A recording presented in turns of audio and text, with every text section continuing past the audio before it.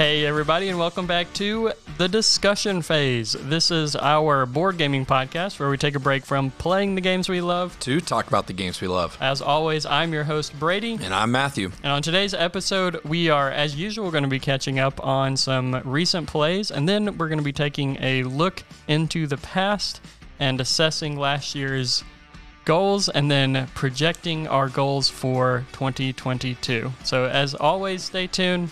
And buckle up.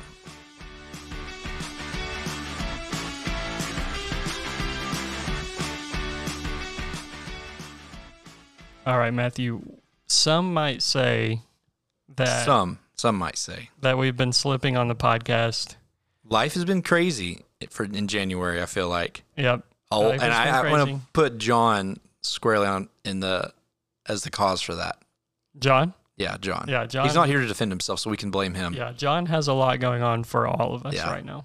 So yeah, anyways. We are, Brady and I are groomsmen in John's wedding. And so we had Bachelor a weekend trip with him, and then recently we've had some wedding showers and stuff. We're just being a little facetious. It's not all been on him, not at all.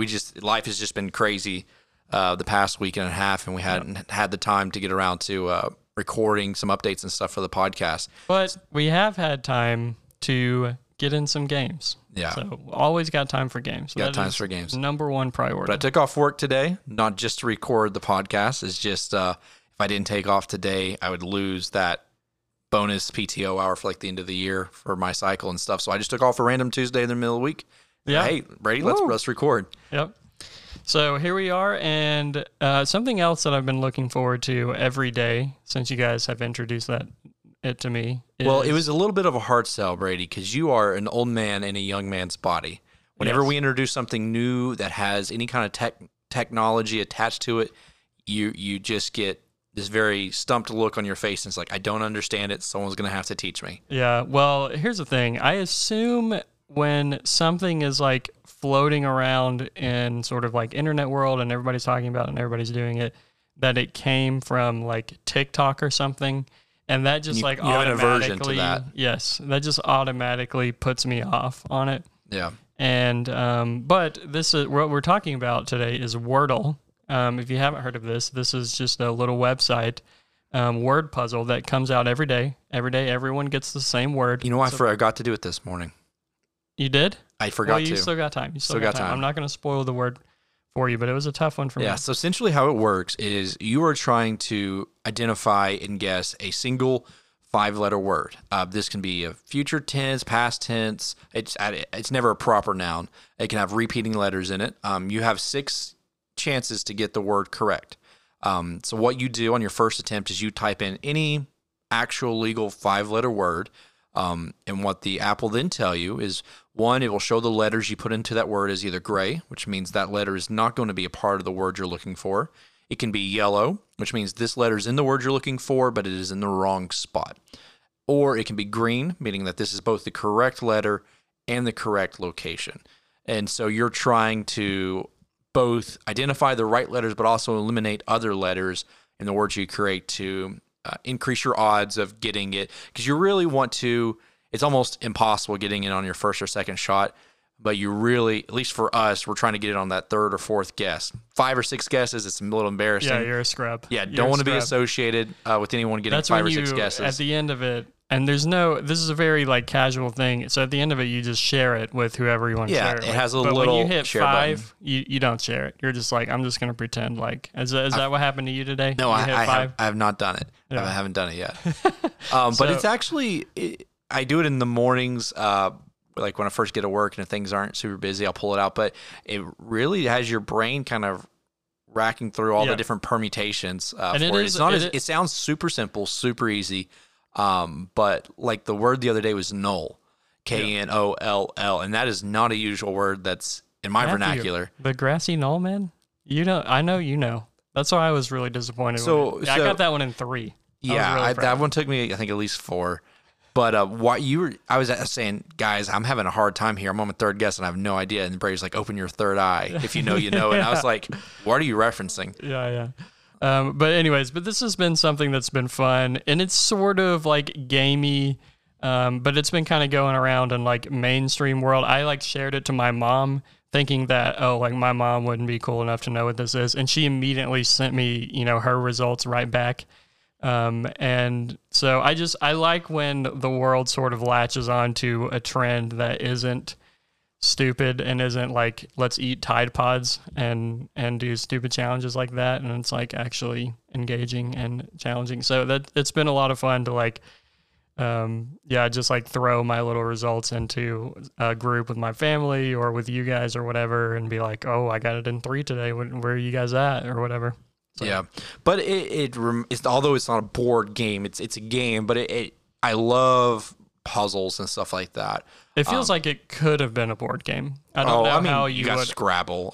but it made me think, it's like, I'd be curious if that was not a mechanic that could be used more. I don't know if you could really call it mechanic, but word, puzzle, permutation, orientation as a mechanic in a board game. Obviously, you'd probably want more stuff going on and doing, but either something that players are either doing personally with things they're collecting, or there's a larger kind of metagame on the board where you're trying to gain and manipulate and get information from other players to identify these words or in permutations. So maybe like some kind of secret information type game. Doesn't have to be heavy, but kind of it kind of gives me the step up from maybe a party game. Yeah, it kind of gives me the same vibes as Decrypto, because you're really having to puzzle that word out because you're like, okay, well, the A can't be here because I already used it. And so like when I figured null out, which null was a tricky one that everybody was having a hard time with, I just felt like a genius. It was like that same type of feeling that I got when you figured out somebody's word in Decrypto and you're like, you feel like you're on to them or whatever. Yeah, it's that same type of feeling. So. Yeah. There is a board game out called Gutenberg. Are you familiar with this at all? Gutenberg, no. No. Do you know what Gutenberg is? No. The printing press? City? Oh, no.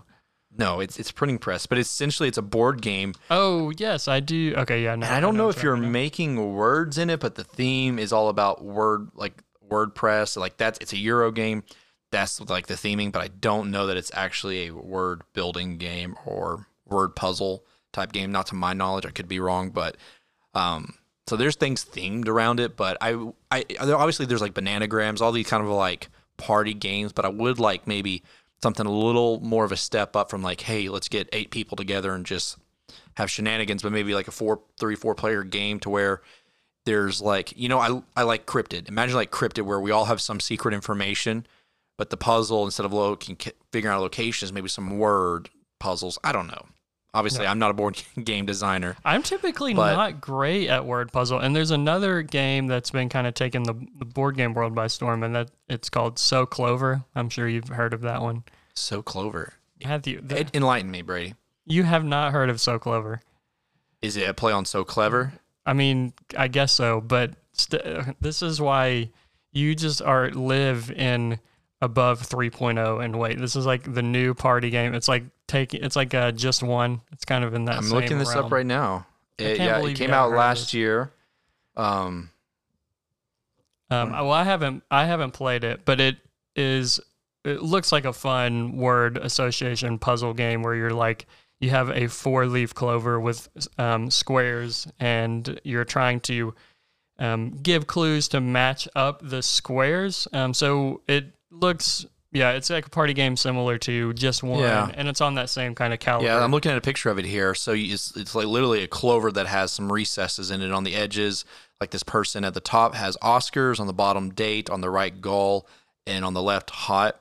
And there are 4 recesses in the middle of this clover where you can put in a word card that has 4 words on each edges. And so you're essentially trying to line up these words. So 2 sides on the top, 2 sides on the bottom, right and left pair up. And so it looks like you're trying to orientate these cards to where there's words in the middle and on opposite sides. And so you're trying to get, words to similar to each other. And so it's just, I don't know if anybody wins, or if it seems like one of those party games where you don't really keep score, and that's not really the main goal of the game. Some of those party games, nobody is the winner.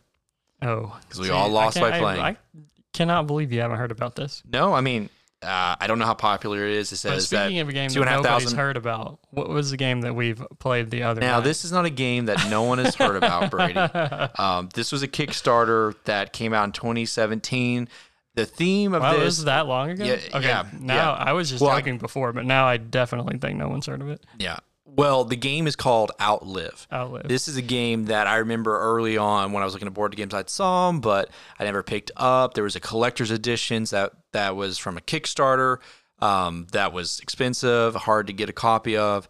But the theme of it is what really spoke to me and made me engaged. I was like, I don't know how good this game is going to play, but the theme of it is something that's really cool. The collector's editions were really upgraded with your components, player pieces, all that kind of stuff. So essentially the premise is that we are 4 different groups. Each player, you play like a different little group, and you're trying to survive and outlive everyone else. And like it's not a zombie, but kind of a realistic take, I guess, on a post-apocalyptic type of world, something like setting of like a Division 2 or something kind of video game like that. Just imagine like the government and economic systems have fallen apart, and so people are just trying to survive on their own.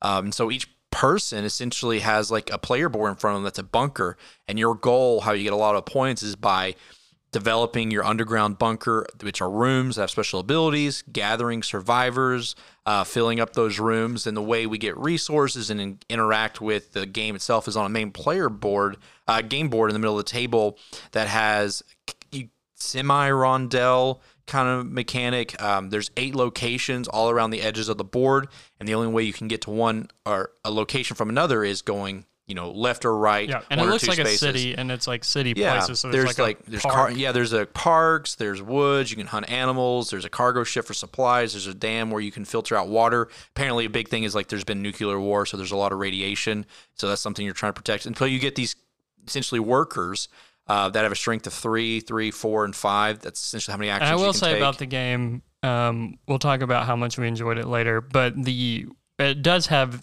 probably the coolest workers I've ever seen in a game. So instead of just having, in the normal game is a little meeple that has a 3 on it, which represents this is a 3 strength group or worker. It's literally like a little miniature, a soft plastic miniature. Like a squad. Like a squad of 3 people, or if it's like your 5 strength meeple, it's like a squad of 5 people that are on this little block that has a big number on it and stuff. It's really cool. The thing about it, on paper, everything about this game, I would say that sounds cool. That sounds great. The theme, you're kind of semi-engine building with your little bunker. You're picking unique abilities that you're trying to upgrade and get.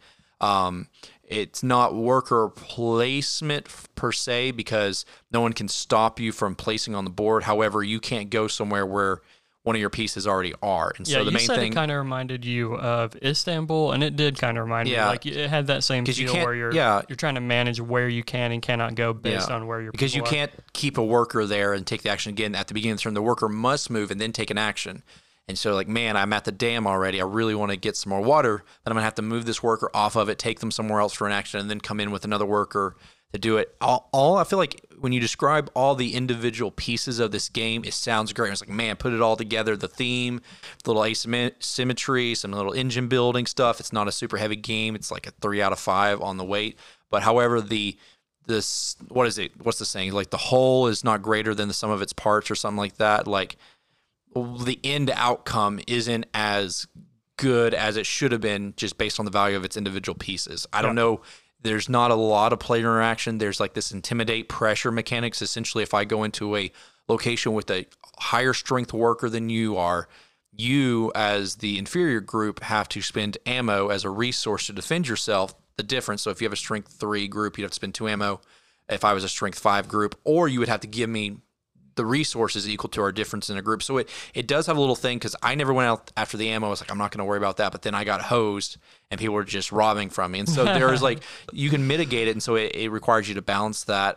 So there's a little player interaction, but outside of that, there's not a ton of player interaction, which is not necessarily a bad thing. We like a lot of kind of multiplayer solitaire Euro games, but I never felt like rewarding or I felt like, man, that's a smart decision, or I felt super engaged with it. I felt like we were just flowing along with the game. Yeah. That's what I did. I had very little cares the whole time. I was more or less unaware of how the scoring works, and I just really didn't care. It felt very willy-nilly most of the time, because you just go to you take your 5 squad to some resource place and you get 5 resources, and there's no real tension to it. Like, one of my favorite classic worker placement games is Stone Age, and so you can Fantastic. Yeah, it's amazing, and it's so underrated. We need to bring that one back. I love it. It's one of my favorites. But one of the things I love about that is you can put 3 workers in a resource place, and then you get 3 die, and so you don't necessarily know what you're going to get. Yeah, in one you of those have to resource kind of places. mitigate how many am I willing to risk to increase my odds, but at the same time, most of those locations have a limited people you can place on there.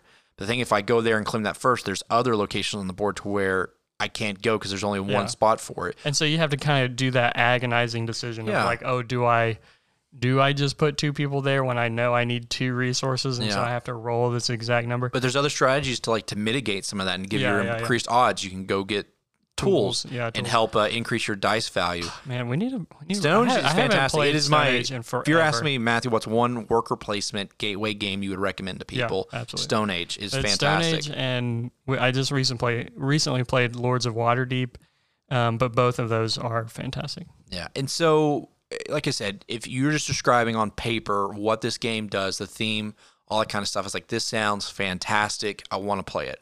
But just the experience just didn't have me engaged, because I came in dead last. But honestly, I didn't really, like I said with Kemet, it's like a perfectly okay-ish game. I don't really care if I'm winning too much or if I'm losing too much. I'm just there for the experience. This is a little bit less than that. I'm not going to say it's a bad game. It's just a game that didn't evoke engagement with me like I would want to, because I love it. Didn't that make me survival hurt, thing. even when you never felt like super bad, because I guess it goes somewhere and do something else. Yeah, and the little, or the intimidation thing was a little more annoying, and the fact that I guess think it was in the rules it said it was optional. So it's not. I misspoke on that. It is. You're supposed to play it. It's mandatory. But the thing is, there is limited, say, water at a resource, or there's limited ammunition at a resource. But the thing is, there wasn't a lot of tension for that, because a lot of the resources were interchangeable with each other. So one mechanic is that you have to feed the people in your bunker, but you can feed them with just only water. You could feed them with just only meat, because you can there's a mechanic in the game where you can hunt for an animal, get some meat from it, or you could just get canned food. And so there's 3 variations to feed them. For building rooms, there's 3 different resources that you could use, but you can use them in any configuration you want to. And so there never was man, I missed it on this resource. It felt like, well, I can just get a different resource of similar equal value, and they didn't feel unique. The only resource that actually felt unique was ammunition, because of how you used it, right? You used it to defend off. You could hunt with it. That felt unique. Microchips, the main thing microchips were used for, in addition for building, was you have to spend a microchip to power up the dam to process and clean the water. That was unique. If there was more stuff like that, I think that would add a little bit more of unique decision space, to where I need this resource to activate this. But some of them, like picking up wood versus picking up metal, it literally made no difference, except for maybe there's these event cards which you need specific resources to clear. There are some items you can get in the game that need specific resources to repair them, to use them for a buff. But a lot of the abilities you get in your bunker say, hey, you can do this for 2 cheaper, or you can do this for 2 cheaper. So really, if you just have one of the resources, or 2 out of the 3, you're going to be okay. Yeah. Like I said, it's not a bad game. I could see where people who just really were just more focused on the theme and experience of it would absolutely love this game. I'm not saying if you're that kind of gamer, you shouldn't play it. It's just, for me, I love survival. We love video games like The Last of Us and these post-apocalyptic worlds and all these zombies type stuff. We love those kind of themes and settings. And so for a setting we love so much, that we just did not feel engaged in the world that it was trying to create, it was just meh type feeling. And I told the guys afterwards, I apologize, because I pride myself on one thing very much so, is if I bring a game to the group, I have a good shot that this is going to be a good gaming experience. Yeah, well, you didn't need to apologize, because we all... Now, you all picked it. I said, hey, I've got this list of 15 games that I need to take out of the shrink. Yeah. And we need to play. What would y'all seem interested in doing? And there's just always this tension with gamers and with me, and with everybody, I guess. But whether it's do we... we have a limited amount of time. We play games a lot, and I can't imagine how much tension there is for people who play once or twice a month. We play once or twice a week, if not more than that. But between like, since we're all together, do we play a game we know and love and we know we're going to have a great experience? Or Matthew and all of us have like 5 to 10 games that we are on the back burner that we haven't played yet. Do we, risk it and play those? And we have to do that every now and then. And so we've played it. Everyone was jonesing about that. Well, things we all love, like we enjoy more than just board game. I think we all enjoy the hobby. Yeah. And what that means is that and the discovery. It's the discovery of it. And so we like new. It's like there's movies that I can put on repeat and I will watch that movie over and over and over, like any kind of Christopher Nolan type film. Interstellar. It's fantastic. And in Interception. Your sports ball is coming out. Inception. But like, there's movies I can put on repeat and watch over. But I love experiencing the new, not just for newness' sake, but there's always that sense of wonder. Like, what if there's something? Maybe it is Cult of the New, but like something new mechanic, or there's a new innovation. Or the thing is, it challenges us because we have to learn new rules and expand. Like, it's easy to get in a comfort zone with great games, which there's nothing wrong with that. But all of us in the group, like a cozy blanket. You just want to warm up to some classic Blood Rage by the fire and drink some cookies, some hot cocoa. Yeah, we all love that, but I think we equally love the sense of discovery. With it. And they're like, some of the highest highs are when we play, you pull out this completely unassuming, kind of weird looking game, Rajas of the Ganges, and it just, by the end of it, we're like, first play was like, this is fantastic. Gosh, like this, we've never seen these sort of cross path type of scoring mechanism before, and like that's the reason why you just keep wanting. And it's such a unique experience when you have that moment. It's like, I don't know much about this game. One of the other guys brought it in, but like, even while they're explaining the rules, I'm like, okay, this sounds and some cool. of the games that I've ended up loving the most are the ones that I knew nothing about going into them, like Lorenzo, Rajas, those type of games. Yeah. And so if you're really into theme, you don't have to buy the collector's edition. It was a pretty penny. Hoping I get my money back on it, which I'm sure I can. Yeah, but there's if you retail are copy of interested Outlive. in it, Matthew, you can hit up Matthew in the Discord. Yeah, for selling it. And with it also talking about themes in a game, Brady, you know what game just had some new art released for it? No. The Anunnaki. Oh, okay. Listen, this is coming to Kickstarter? This is on I'm pretty sure this is on the last episode, our top anticipated games for I just hope they have a promo card of the ancient aliens guy, the meme where he's like, he looks like he's explaining with the crazy hair. Yeah, the crazy hair and all that stuff. There's got to be one card. Yeah, because for anyone who doesn't know, the History Channel has this show on Ancient Aliens, and some of these guys just look like they just crawled out of a cave and it's like, my third eye has been opened. You will never believe what I just found out. But it's Simone Luciani. He's one of the Italian designers. It's fantastic. Someone had said on, I don't know if it was Board Game Geek Forum, David had showed us to us, but someone had said, I don't know if they had access to some information about the game beforehand, but they said it was a combination of, do you remember, Scythe and Terra Mystica. And I was like, be still, my heart. Because a combination of Scythe and Terra Mystica, I don't even know how Two games, I'll be lucky to score 5 points in that game. Yeah, this is what I'm hearing. This is the monster of a game that you just never want to have to play, Brady. But that gets me Jones in. Simone Luciani, it's a really cool theme. Apparently, it's coming to Kickstarter maybe at the end of January, 1st February. I don't know. They said Kickstarter soon. So what that means, no one knows. Yeah, exactly.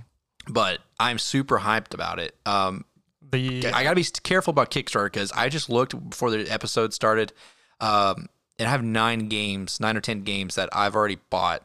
Yeah, that I'm just waiting to come in. Kickstarter is turning into this weird pyramid scheme now because I got an update. Oh no, were they asking for shipping? Well, no. Money? So here's what they're doing for shipping. I won't name the company. It's just kind of strange to me, but so they're creating promos for their sort of existing library of games.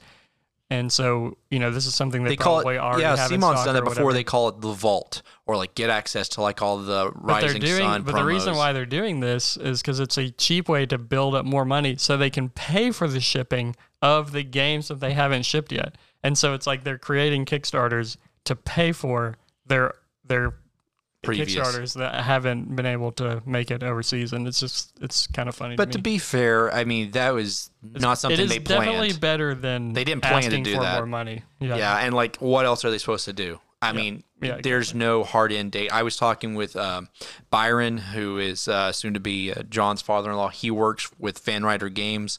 We talked to him over the past weekend when they were up for a wedding shower. We just picked his brain. Like, I always have these questions about publishers. What is the like, I was asking all kinds of just really silly, like, nerdy questions about design philosophies, where they're getting their ideas, production, all that kind of stuff. And then we were talking about the whole shipping crisis and what that looks like. And, he's had contacts with people in China themselves. And, they said, it could be up to 18 months or 12 months.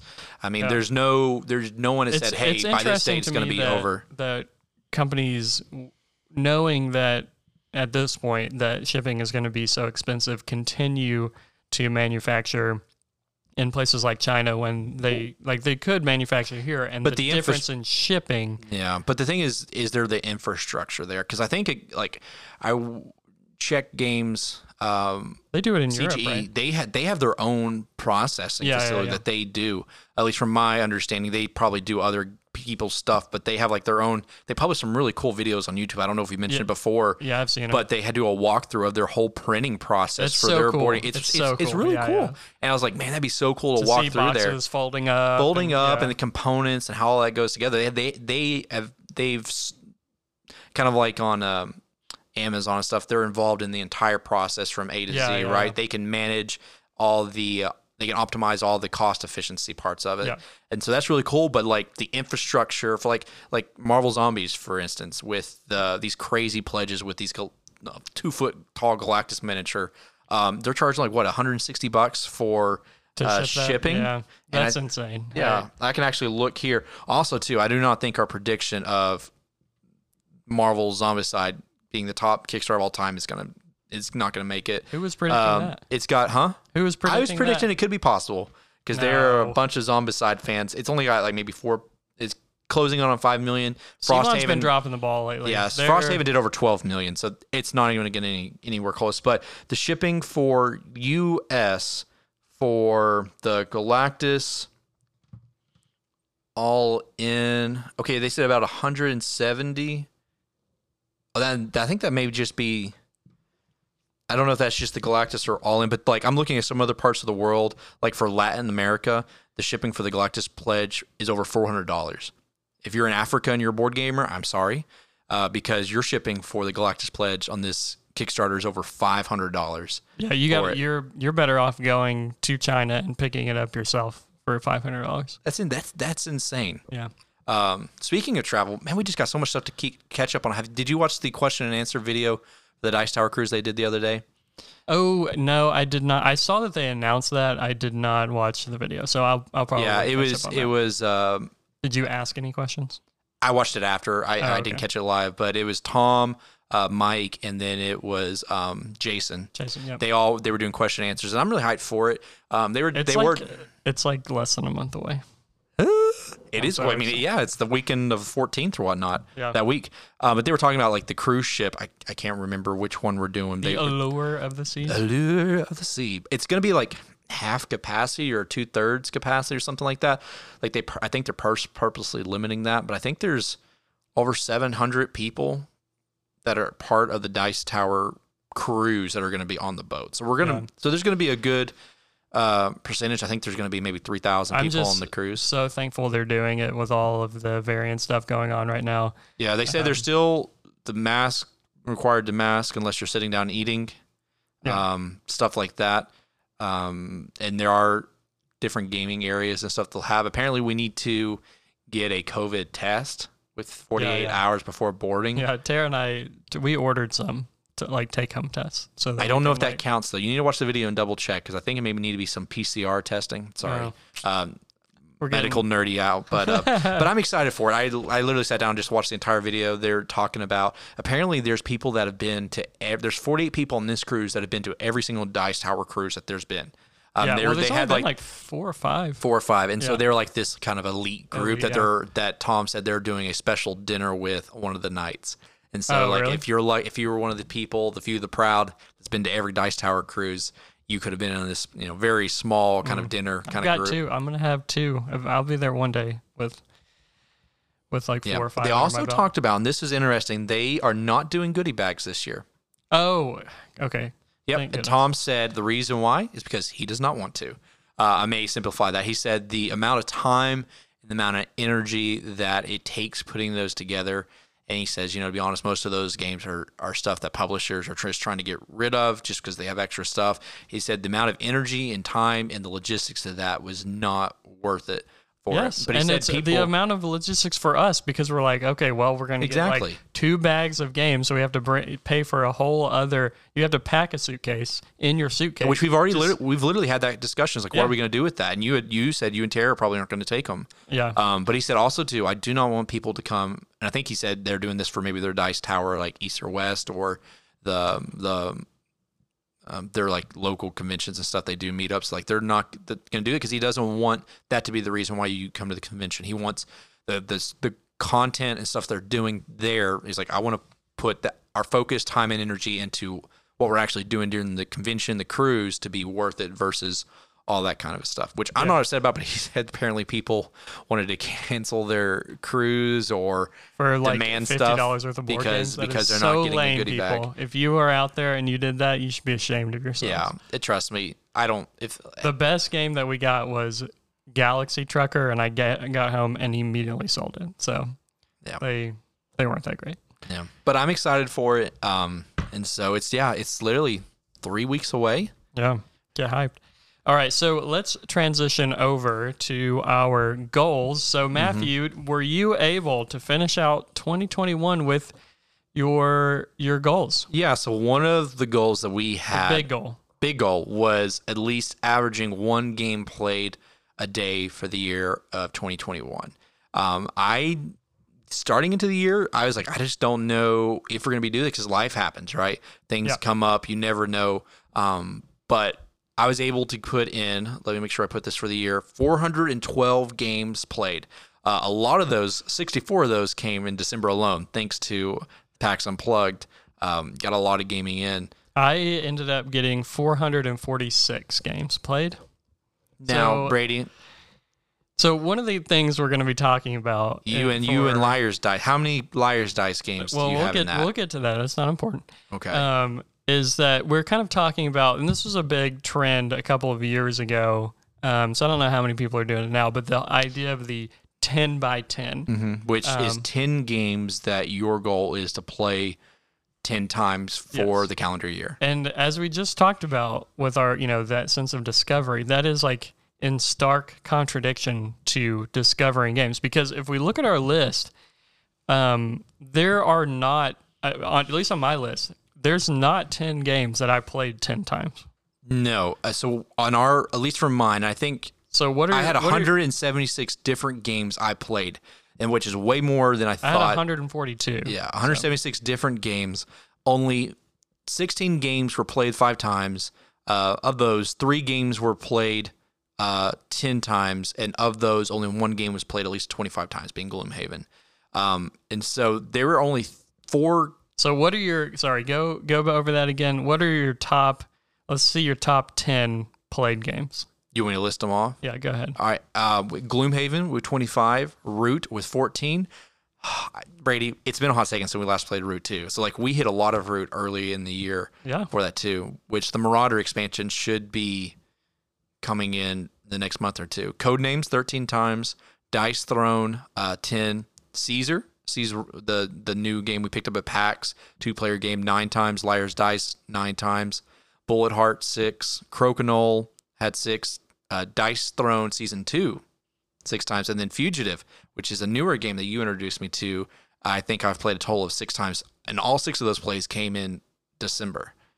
And so those are my top 10. And so, yeah. And so when we're talking about playing 10 games 10 times, that's 100 plays. That would be, those 10 games would take up 25% of my, because we were hitting it pretty hard to do 400, for me to do 416 plays or however many. Like, Yeah. I can't expect doing more than that. That would be absurdity. Like, to be doing more than 450 plays during a year is like, that A needs to quarter be. of them are 10 games. Yeah. Yeah, but you would need to be like a professional. Like, we have jobs, we have families, we have responsibilities to do. Is like, so I can't imagine unfortunately. taking up all of my opportunities to play games just 10 games alone. Now, if you only have 20 games in your collection or 50 games in your collection, that's not unreasonable or Great crazy. challenge if you want to save money, and there's nothing wrong with that.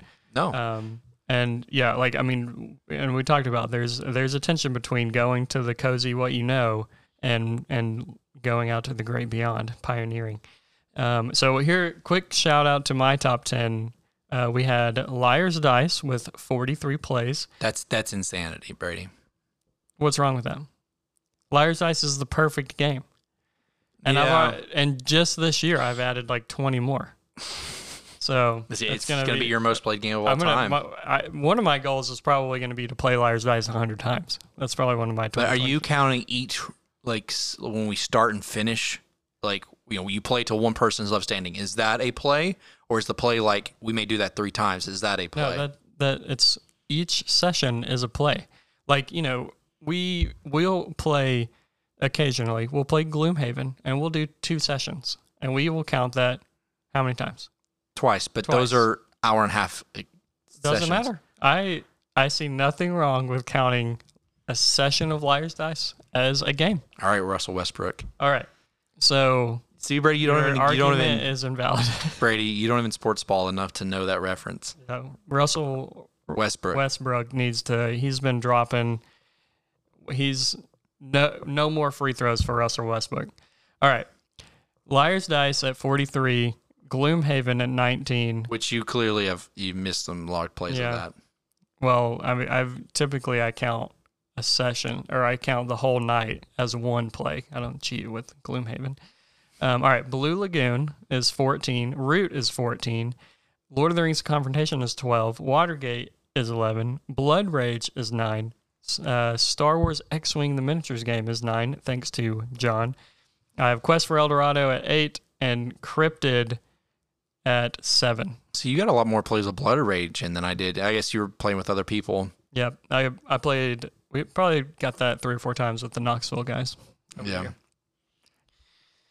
So that's at least one goal that we completed, because that was I think that was on both of our lists, right? Or was it just mine? Yep. Another goal that I had was it's so silly talking about this in retrospect. Hindsight's 2020, but I say it'd be really cool to work on or design a board game or something like that. That's a big L on that one. Where's the progress on that one? Absolutely. You got a prototype going? No. I don't understand where you would get the time to do that if that wasn't your job, or you're just not playing other games. Yeah, there's a lot that goes into it. I mean, in theory, I can make a little artwork together would just be. Yeah, I mean, in theory, I can make a Codenames-esque adjacent game with some words, some clever little way you do it. And honestly, it's those type of games that end up selling a lot. Like, I mean, Codenames probably sells more than like. It'd be really interesting to know what the development time on Codenames was. Yeah, probably not that much. Because I think it's the idea. Gloomhaven. It's the idea, and then you can do some random generators for words and stuff. But that was a big L on one of my lists for goals. The third goal that I had, I think we just did 3, was that I wanted to curate my collection around 100 games. I'm still in the process of selling and processing them out. I've listed all the games that are removing, because I think including the games that I've pre-bought, like they're on the way. I bought them on Kickstarter. I've pre-ordered them from different publishers. It's like sitting at around 137. And so I've made the list of the games to call. I've left a couple for, like, some of these games I pre-ordered may have question marks on them to see. Yeah. And you have a list of, like, 20 unplayed games or something like that? So a lot of those picked up at PAX. Yeah. And so it's kind of hard to say I'm going to sell these number of games before I've even played some of these unplayed ones.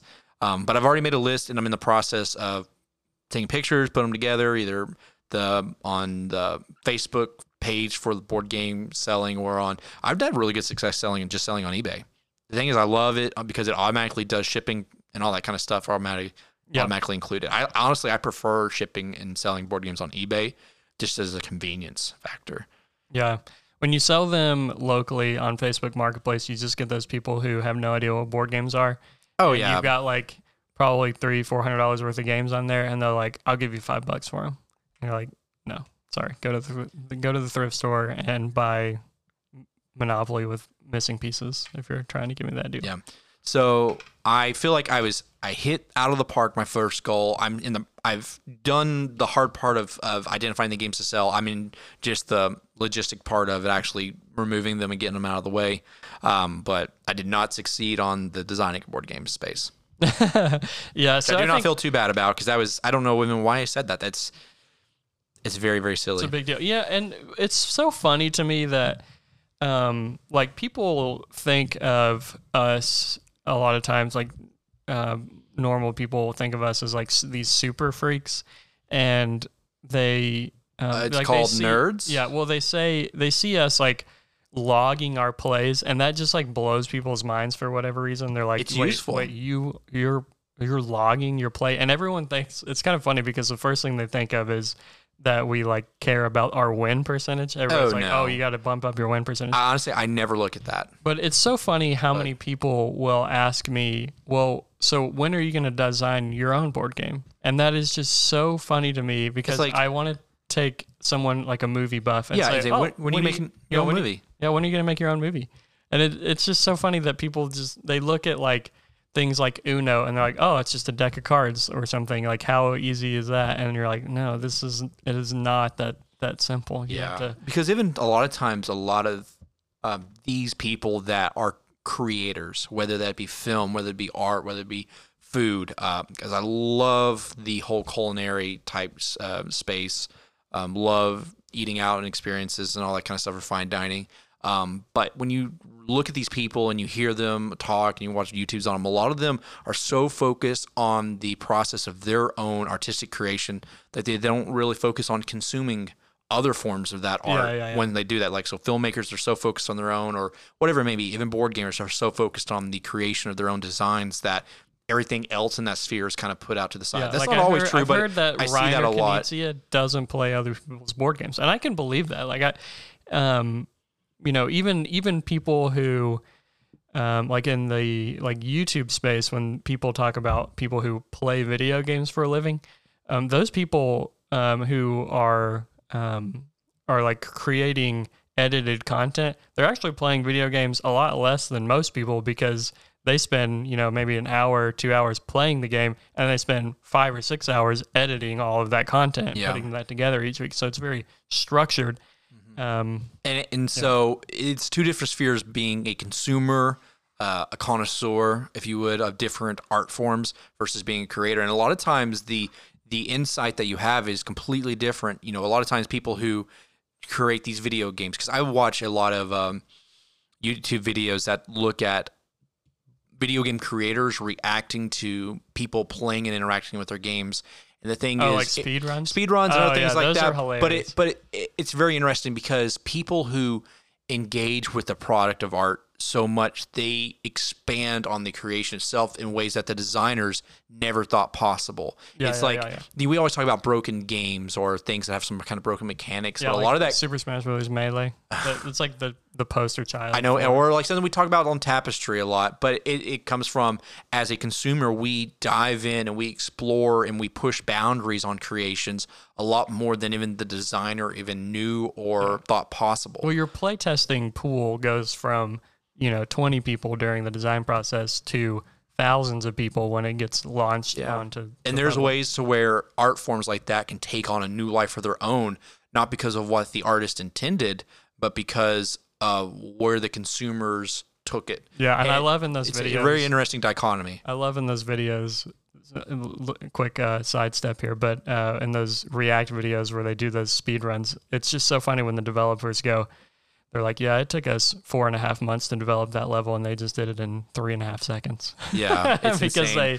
they, walked into a tree and then pressed the X button while jumping or something like that. Yeah, or they learned things about their creation that they never knew until someone else discovered it stuff. And so it's so interesting in the board game space. Obviously, we're getting a little esoterical with it, but even with board games, there are things they don't happen overnight. They don't happen overnight, but there's even things that come out of these board games that even the designers didn't intend, because of the love people have for them, like the strategies or all these type of things. Like I'm always very curious, like a game that I love so much, Great Western Trail. Like, when you design a game like that, a Euro engine building, Tableau, or kind of combo, do you as a designer, and I'm just asking just generally because I'm not trying to insinuate anything, I just don't know, but do they know all the different type of permutations or combos in their games, or they're like, wow, I didn't know that was even possible in my design until someone did it.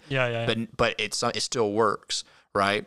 Sometimes I feel it's a 50-50 that happens and like, wow, now this breaks the game, or that can happen and like, wow, now this game is even better. Because like my love for Great Western Trail grew once I started realizing all these like secondary, tertiary strategies and combos and way to put this action with this action and this build with this build. And I was like, were all those permutations there when the designer created the game? Yeah, and I know you guys were talking about Cole Worley mentioning that this was going to be the last expansion because... Well, no, I think they had one more. Yeah, or that each expansion gets exponentially harder to design because you have to...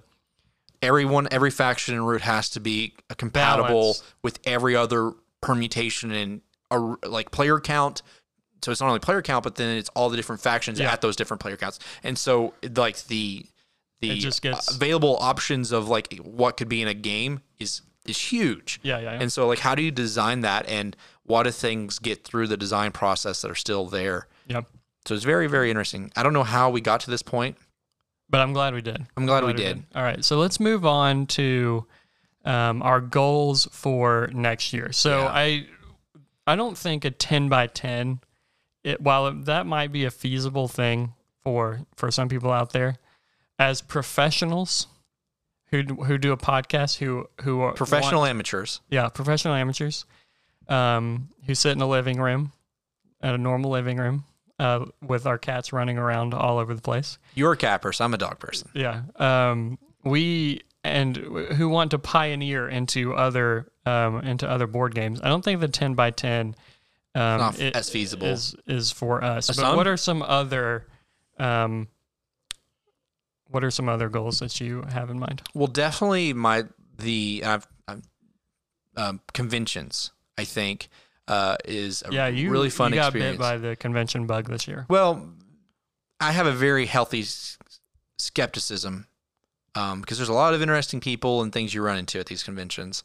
And the larger the conventions, the crazier things can be. So I talked with Byron, who's with Van Ryder Games, over the past weekend, and he was talking a lot of Gen Con. We had a rehearsal dinner, or not quite a rehearsal dinner. It was a shower the other night. We will have a rehearsal dinner next month. Yeah. Brady. We got a lot of things going on. But my favorite thing was that Matthew and I were put at a table. Byron was not at this table, and it was like the first chance Byron got, he hopped over and was talking to us, and his, like, by the end of the night, his wife was having to like basically drag him out of the thing because it was just great. Yeah, and I love that. They're in the one part where they were playing some couples games, John and Caitlin. You know, he went, hey, I gotta go. He went, took some pictures, and then he came back and said, okay, let's resume where we were. Yeah. He was talking about some different projects and things that were coming up. Yeah, and we were all just like grins ear to ear, just talking to each other, catching up, all that kind of stuff. Yeah, and he asked us too. He said, he listens to the podcast, and he asked us. He's like, I know I've heard y'all talk about it, but he said I enjoy asking this question to people in person, or I can see how they respond. And he asked this simple question: why board games? And so we talked with him about just that. He's like, he already kind of knew what it was, but he said he likes asking in person. He said he wants to see our faces because he likes faces to light up, or he likes seeing faces light up when people, talk about their passion. And that's so true. And I know for me, when I consume content that I'm passionate about, especially in the board gaming world, I love the Dice Tower guys. I love the Board Game Barrage guys. And when I listen to them and they say something that I get, and I know, I'm like listening with my AirPods, and I know if this was playing out loud, no one else in the room would get it. Oh, no. And it's so hilarious to me. And I just feel like when I'm listening to them that I'm with my people. That's what I feel like. And so I hope that is what this podcast is for our community. Yeah. So we're gonna have the Dice Tower cruise, which that's a convention. It's a different kind of convention, but in my mind, to me, it's the perfect vacation. It is the Liar's Dice of vacations. The one you were going to do over and over again. Yeah, there's not a bunch of, like, if they're there in person, but not in there's not going to be like the publisher representation like a normal convention. But in my mind, I'm labeling that as a convention. It's 5 days at least, 5 or 6 days. I definitely want to do PAX again. I like to do 3. I don't know what the third one would be. I'm still hesitant on doing something like Gen Con, just due to the sheer size and insanity of it. I know there's some other ones. There's some other like Dice Tower East, Dice Tower West. Yeah, I know Dice Tower East would be probably my number one. Yeah, pick. there's the Board Game Geek convention. There's always Essen. Germany. Oh, I am so down. Would you be I right? am so down. Eventually, I don't know if I could make that happen this year because we're already going to Europe, but at some point in the future, I want to do like just plan a Germany trip around Essen, and then fit Essen into that. Yeah, I really feel that would be one we would need to plan for like next year. Like go ahead and start planning in advance. So I don't know what the third. I like to do 3. I don't know what the third one would be yet. But we'll see. I definitely like to make it happen. I like the idea of Dice Tower East just because it's in Orlando. And it's got bringing everyone down there, like the wives, the kids, all of that. What was it? It wasn't a long, like when we were flying down to Orlando, which is where we went for John's. A little hop. We drove down to Asheville, which is a 45, 60-minute drive, or maybe 60-minute drive or something like that. We got super cheap flights with Allegiant? Yeah, or something like that. We flew straight down there. We were in Orlando. Wasn't too big of a process. And you could do like a Disney Day or something. Yeah. Go just before the convention. And then when in the year is that though? Because listen, Orlando was nice in January. I do not want to be there in the middle of summer. That's a good question. Would be fantastic. It felt awesome to get away from East Tennessee, which doesn't get too cold, but it was still pretty cold here, and go down to like cruise in February sounds great. A cruise in June, July, August sounds miserable. Yeah. Don't sign me up for that.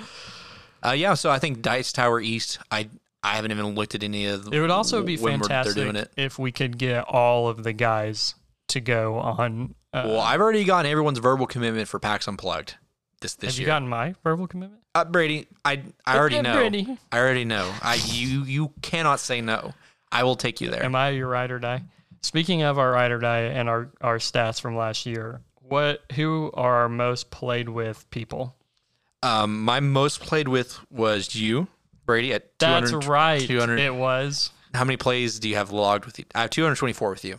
I have 212 with you. So you've missed a couple. Oh, that's probably the Gloomhavens. Yeah, that's probably. And just 7 of those would be quickly, Gloomhaven. some other stats are my number one player count was 4 players at 39%. So almost half the games that we played were 4 players. And then my next biggest one was actually 2 player at 21%. Really? Mine went 4, 3, and actually my 2 and 5 player counts were tied with that. I know we're going to be talking about. We've mentioned before, I think in next week's episode, we're going to be talking about 2 players, 2-player games specifically, which I feel like we've dived into a lot, not necessarily because like I just want to play with 2 people, but just because the experiences are unique. Watergate was just really opened a watershed moment. Yeah, it was opened the floodgates for me realizing that 2-player games could be really intense. So is that one of your goals for 2022 is more 2-player games or more exploration into 2-player games? Because one of mine is I don't necessarily like that would be insane. Some people may that be what they're into. For me, we've been saying like, hey, Brady, whoever else, you're not invited tonight to come play games because we're just doing 2 players tonight. Yeah. To me, that if someone said that to me, if I don't know them, it's like, hey, whatever. But if like one of you all said that, like that would just be like, what in the world's happening right now? Are we in a Twilight Zone or something? I'd rather play this game than hang out with you. Yeah. It's like even when you and John are playing a 2-player game of X-Wing, I'll come hang out. And we'll do something else later. It's like that's not who we are, at least. So I don't think we're going to be putting preferences on 2 players, but I want to explore the 2-player landscape a lot more because I think the like I said, the things you can do in some of these games and how they can push and be creative at a lower player count is unique and interesting. Yeah. So I think another we have go to cons. So we've got buy more or less games depending on what you're doing. So I think I'm going to try to make it my goal. And again, I've got Kickstarters coming in. I consider myself buying a game when that money leaves my bank account, not when the game arrives at my door. So those were already bought. Those were bought. So I'm going to try to keep my game purchases at one a month. So that's going to be 12 games a year. Well, I can see that for you. You. I think in our group, you may buy the least amount of games. Yeah, and so I usually buy a game if it's one that we're playing. I will usually buy it if I see myself playing it without you all or with family or somebody else. So like I bought Quest for El Dorado for that reason, or if it's a lighter game that I know none of you scrubs who stick your nose up to light games play. So I'm usually the one buying lighter games. And I've been buying some 2-player games. So those are kind of the ones. Well, I went back and looked because I was thinking about buy more, buy less. And I think almost all of the games that I picked for my most anticipated for 2022 are games I've already bought.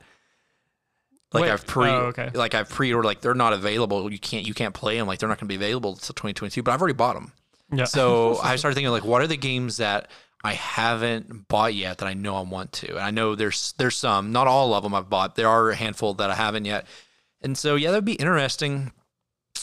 The thing is going to be so hard because when we go to these conventions, sometimes I struggle with compulsions. Brady, I think is a good way to put that. When I went to PAX, I can't remember how many times I said, David, why did you leave me alone? And David will attest to this. Every single time he left me alone, I would walk back to him. He'd be like, "Oh no, Matthew, what have you done?" And both of my arms are just full with games, and it is just literally. I don't even know a good way to do this. Like kid in a candy store, like I would walk up to this vendor, like, "Oh my gosh, I didn't even I think you definitely shouldn't go to Gen Con. I don't need to go anywhere alone. Because like there was at one point on day 2, like after we had already done all our crazy shopping, I saw a vendor and he wasn't even a publisher. He was just selling some of these games like Mind Management, Deluxe Copy, Unfathomable, Micro Macro, and I was just like, "Hey, bro, are these for sale?" and so she has wares over here. Yeah. What kind of currency do you want? I got Bitcoin, I got Doge, I got Ethereum, I've got Canadian, whatever you need. And so every time David would leave me alone, I would end up with a pile of games in my arms. And I say, "Hey, David, you mind if I go back over here?" And it's like, "Matthew, you don't need to go over here alone." Yeah, I usually keep like a revolving list. I have like a list on my phone of like back burner games. Because I just sometimes like in this hobby, games can just get so hyped. Yeah. And then give it 2 months and then no one's talking about it. I feel like there was one game that everyone was hyped about did you remember Black Angel? When that came out, I was super interested. Everyone was talking about it, and it was like the game of the year. And now, it was hyped. It was hyped as potentially. It never was. It was kind of a spiritual successor to Troyes, or in your words, Troy No. Yeah, Troy No. So I won't say that I will necessarily. I'm not trying to buy more games, but I'm not going to say I'm intentionally trying. I'm being more conscious about it. I recently won my fantasy football league, and I got a $135 payout for that. And so I have a little $135 that I just set aside. I got sent like this Visa gift card or whatnot that I'm going to be using for board games. One board game. That I'm hyped about is in my cart right now is Brian Boru by Osprey Games. I asked, have you seen this at all? No. So I'll ask you a question, Brady. Do you like Vikings? Yes. Yes. Do you like drafting? That's the best part of Lorenzo. Yep. Do you like trick taking? Yes. Do you like area control? That one's a tricky one. That one's got to be done in the right way, but yeah. Do you like multi-use cards? I don't like multi-use cards. I don't believe you. So this game, I haven't done a huge deep dive, but I've watched some quick reviews of it, and it looks really, really cool. I played a game called The King is Dead by Osprey Games. It's very unique. You can play a 1v1 or 2v2 type of area control game where you're doing card management, and it's all about getting into your opponent's mind, right? You know the cards they have, you know the cards they've used, what are they going to play, what can I play to counter them? It's all in that kind of mind space. Yep. And so this is kind of like a spiritual successor to that. And so that's one I'm really hyped about, but I'm not actually buying it, Brady, because because I was given that money. Yeah, you're being gifted it. Yeah, so I have $135 that I'm going to be spending a little bit here and there to get some investing in some new purchases, but I'm going to be trying to not go over the top, maybe save those little spending sprees for conventions. That's All right. That's going to be a tricky one. So another goal that I've seen floating around on the interwebs is playing all of the top 100. How do we feel about this one? So I looked through the list of the top 100, and I would say I've played at least 80 to 85 of the top 100, but there are some in the top 100 that I either have no burning desire to play, or I highly doubt the opportunity to play it is going to be there for us. One of which is, like, in the top 20 games, I've played all but like Through the Ages, The Story of Civilization, and Gaia Project. Gaia Project is a game I want to get played in, but like Through the Ages is a big game. There's a digital app for it. You know, I could do it that way. I don't see us getting Through the Ages down and played. We may, but one is like Kingdom Death Monster. I don't have a desire to really play it, but like the amount of money to get that game and to play it is insane. Two. I think it's like the same two as you. Yeah, Brass Lancashire. I don't think you haven't played that one, Brady. We played Birmingham, but like, why would I want to play Lancashire? Because I love Birmingham so much. Like, there's little things like that. There's like 3rd edition of Twilight Imperium, and the BGG top 100 is just can be so misleading because you know I just feel so sorry for the person who has just been introduced to the hobby, just finds this Board Game Geek website and is like, oh, these are all the top 100 games. They must be amazing, and then starts like buying those. Yeah, and I played Clank. Do I need to play Clank Legacy to be considered a top 100? I don't think so. Clank, I'm shocked that Clank Legacy number 30 in the top 100. Yeah, but I just realized Castles of Burgundy is number 15. I did not realize that. And the thing is, they have like Agricola, and then they have like Agricola Revised Edition. I've played Pandemic Legacy Season 1, but I haven't played Season 2 or 0. So there's like little weird ways that like secondary versions of games are in the top 100 with like the main, like there's Eclipse, and then there's Eclipse like Dawn of a New Galaxy or something like that. Which you've played, I would much rather play the new Eclipse game. I have no desire to play base Eclipse. So there's just some games like that I just don't really see ourselves getting played. One I really want to, and I've talked about it a lot, is Dominant Species. Especially they have the new Marine edition. So in my mind, if I played either version of those Dominant Species, I've played Dominant Species. Either version of Agricola, I've played Agricola. Either version of Twilight Imperium, I've played Twilight Imperium. So I wouldn't... Some people are going through and literally playing each individual edition of the games, which is fine, I guess, if you want to do that. I think that's a little overkill.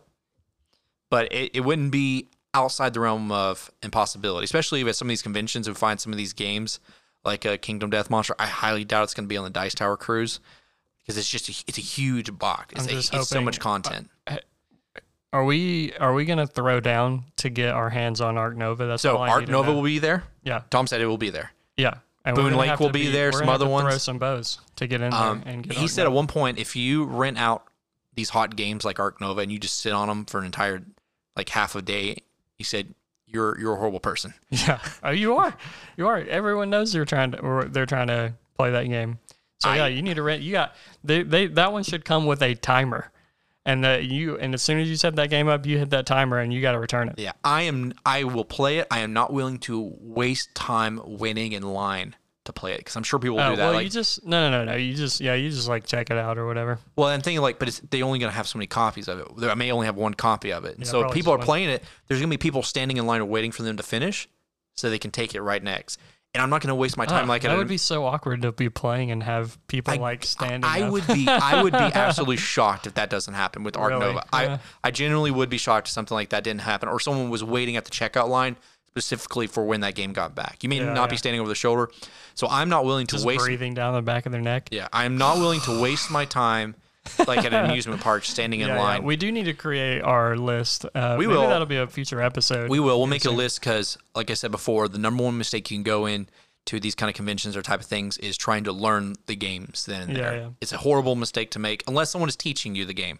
That's different. Someone knows it. They're teaching it to you. Yeah. That's every game is like that. But for everyone at the group, both of us to be learning the game. So hopefully if there's enough people at this, they could teach us, but like there's some games I'm going to go in having already pre-learned the rules, expecting to be able to play it.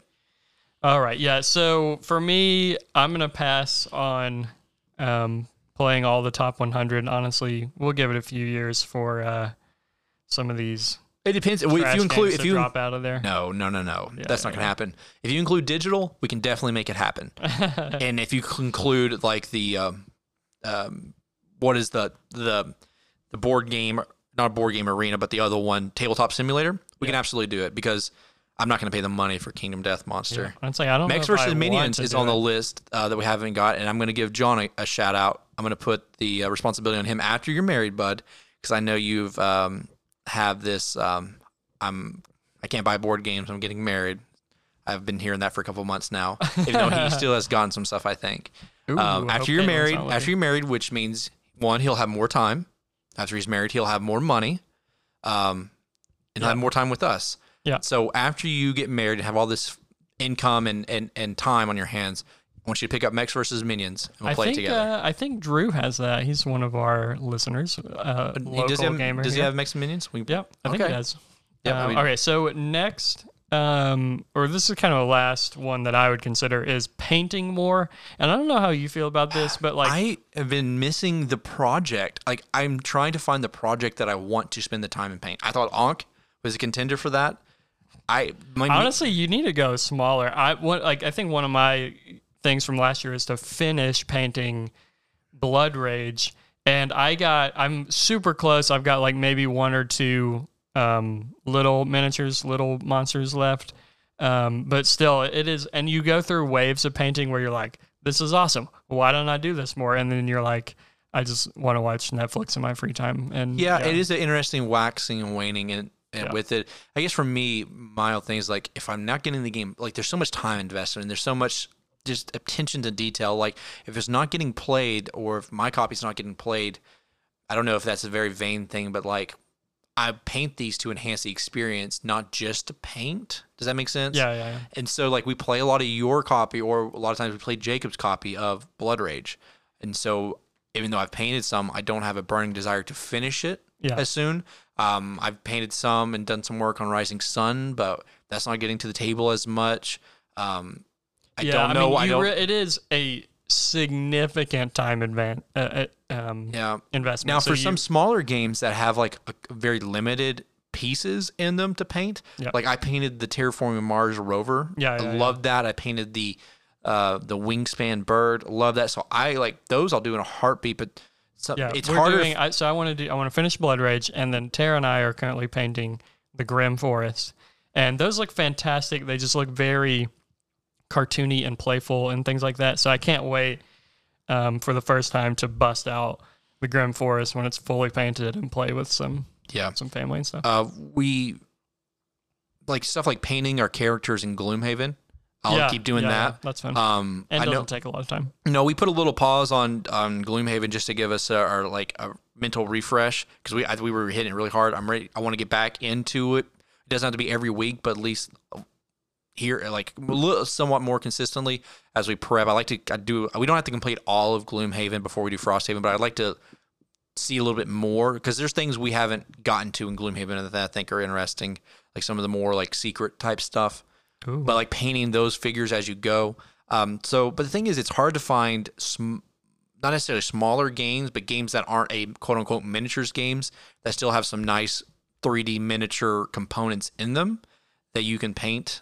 A lot of times they may end up being first player pieces. But yeah, I mean, Ankh was wanting to be my next big project. I just wanted. That was going to take years. Love it more. I think the Unfathomable. I think we need to play that some more to determine what our actual thoughts on that. It was a learning game and we did it. I definitely think we need to try it at 5. But those miniatures and stuff, you don't have to do a crazy ton of detail. But even if some different light paints and washes, even if you just paint the main big monsters, there's like a Mother Hydra and then Father Dagon. They're like two big creatures. You paint those. Those are 2 nice ones to paint, and then you can do kind of a wash dry brushing to all the other ones, maybe a little on the basing. So it doesn't have to be a crazy project. But if we play some more Unfathomable like that, that's one I'd like to paint or do some painting too, because the miniatures are fantastic. Yeah. And yeah, you wouldn't need a whole lot to paint those either. No. All right, so we need to lock in some goals for next year. So what is one goal that you're going to do? My goals that I'm gonna have is cons that I'm gonna do for sure. What's another one that we had? I want to make progress on the top 100. I think that we can do that. We may need to do some online plays or some tabletop simulator, but we can definitely do that. I'm already working on calling the collection. But then mine is to play more 2-player games or explore more 2-player games. Oh, okay. Because that's a space that I want to do more in. Yeah, I would love, and this is somewhat dependent on, how we get through the corona. But I would love to do some more con stuff. And I don't want like a watered down version of it, of the cons. So I want like everyone to be excited. I want all the publishers to be there and all that kind of stuff. So we'll kind of see about that. The Dice Tower is much less about having publishers and all that kind of stuff. Yeah, and that's why I like PAX. I say it over and over. It was an equal part publisher, equal part playing. Yeah. It's really nice. But so I'm going to try to buy 12 games, only 12 games this year. Brady, you're telling me that in the next 365, did you buy Rebellion, or was that a gift? Star Wars Rebellion. That was a gift. Oh, so you're not including gifts, okay, or gift cards. Oh, yeah. You're talking about money that you're specifically okay. Okay, I can see where you get that through. If you got Christmas, you got holidays, anniversary stuff. I got my birthday coming gift up. cards. We got all that kind of stuff. Okay, I can see sneaking there. 12 games will not happen for me. I don't believe. Yeah, and I am already getting like 5 or 6 from Kickstarter, so I think that's pretty reasonable for me. So finish painting Blood Rage, finish painting the Grim Forest, and I think that's about it. All right. I think I'll probably just naturally make the goal of getting one gameplay a day per the year, but I'm not going to stress about that as much. Yeah. Like if at the end of this year I only played 300 games, I'm not going to be upset because I felt at some points I was purposely pushing myself playing more games just to hit those numbers at some points. Yeah. Not because I wasn't like ever playing like, man, I just don't want to play board games, but like, I mean, we still got to live life, right? Yeah. And we still got to make sure we have other commitments and priorities and people in our life. So I'm not going to be like 400 I feel is a lot. I'd be happy with 300. Yeah. But I'm not going to mentally go out of my way one way or the other. I'm just going to let it happen as it happens. All right. Well, if you are real quick, Brady. Go ahead. The biggest question that is on everyone's mind before the Kickstarter closes: are you going to back with one of your purchases for the year Marvel Zombies? No. Are you sure? Well, I'm positive. This is. But just think about paint. Just get the Galactus. Would you just get the Galactus miniature to paint? No, I'm not really. So I do like Marvel, but the zombie side system has never really interested me. It's co-op, so there's that. So yeah, no, I have absolutely zero interest. There's another one, Yucatan, that you guys were talking about. I don't really know anything about that. That's a big pass for me. I really am in this sort of mode where like I have lost a little bit of faith in Kickstarter because I mean I have games from 2019 that have not showed up at my doorstep, multiple games, and so it's like I am just I feel like I'm like investing in a stock that is not going to grow for another 3 years, kind of thing. I want to focus on unique games. Like I'm not going to be able to say exactly like QE. Yeah. Like I'm not going to be able to resist myself from some of these Italian Euro designers that come out, but like I am looking for things that are unique. Like when I talked about Brian Boro, I think that is a unique kind of game when compared to other stuff in our collection, at least by the descriptions of it. So I'm trying to look at more of a unique collection of games that I pick up versus like, I know I love Euros. I know I love heavy Euros, but how many heavy Euros can you have? All right. Yeah. All right. Well, so with all that said, if you're listening to this, jump on the Discord and talk about your goals. Do you make goals? Do you do the 10 by 10 or some version of that. I know Board Game Stats, the app we use, just updated, so you can I saw an update, but I didn't read what all they have in it now. Yeah, so that you can, I think maybe with the paid version or the free version, I don't know. Somehow you're able to put like a 10 by 10 and like several other types of goals. And I think they're fun. Like it kind of gives you like this meta game above. The thing is, a lot of people are using this app, and that's why they come out with updates for this constantly. This is one of literally of all the game apps on my phone, this is the most updated app that they're constantly adding content for. Like when we were at these conventions, like we would sit down and play with people that I've never met. You know what they were doing after we played? Pulling out the BG stats, and so everyone's using it, and so it's a platform that hopefully they'll just continue to develop with it. I would love for them to integrate with something like Board Game Atlas, which I use on the reg for like price sourcing. I wish they would do some kind of partnership with stuff like that. Like after you play a game with someone else that you liked and you love that play, it will give you some options for buying the game if you want to. So I think it's a really cool thing that they could do, integrate some different sources like that into their app. All right, well, I think that's going to be it for this week's episode. As always, I'm Matthew. I'm Brady. And this has been The Discussion Phase.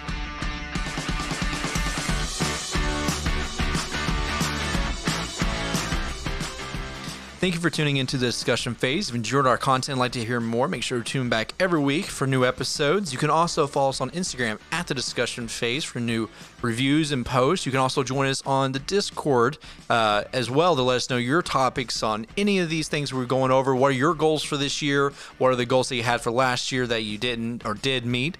And let us know what you think about every one of our weekly topics. Thanks, everybody.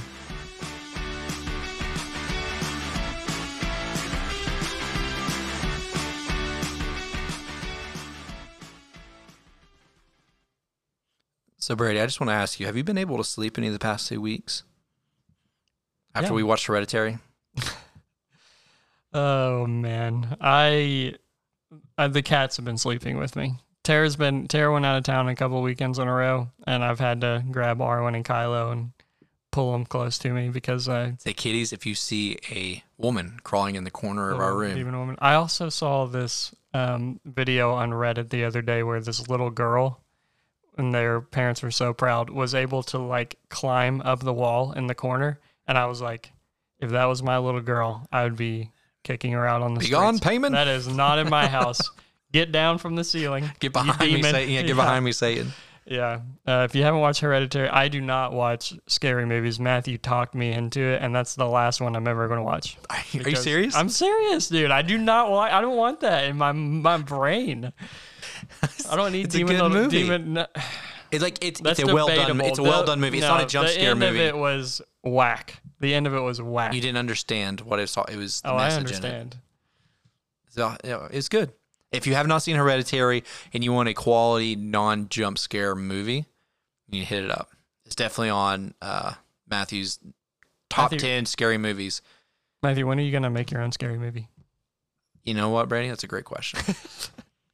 I have to see you every day, so that's enough scare in my life.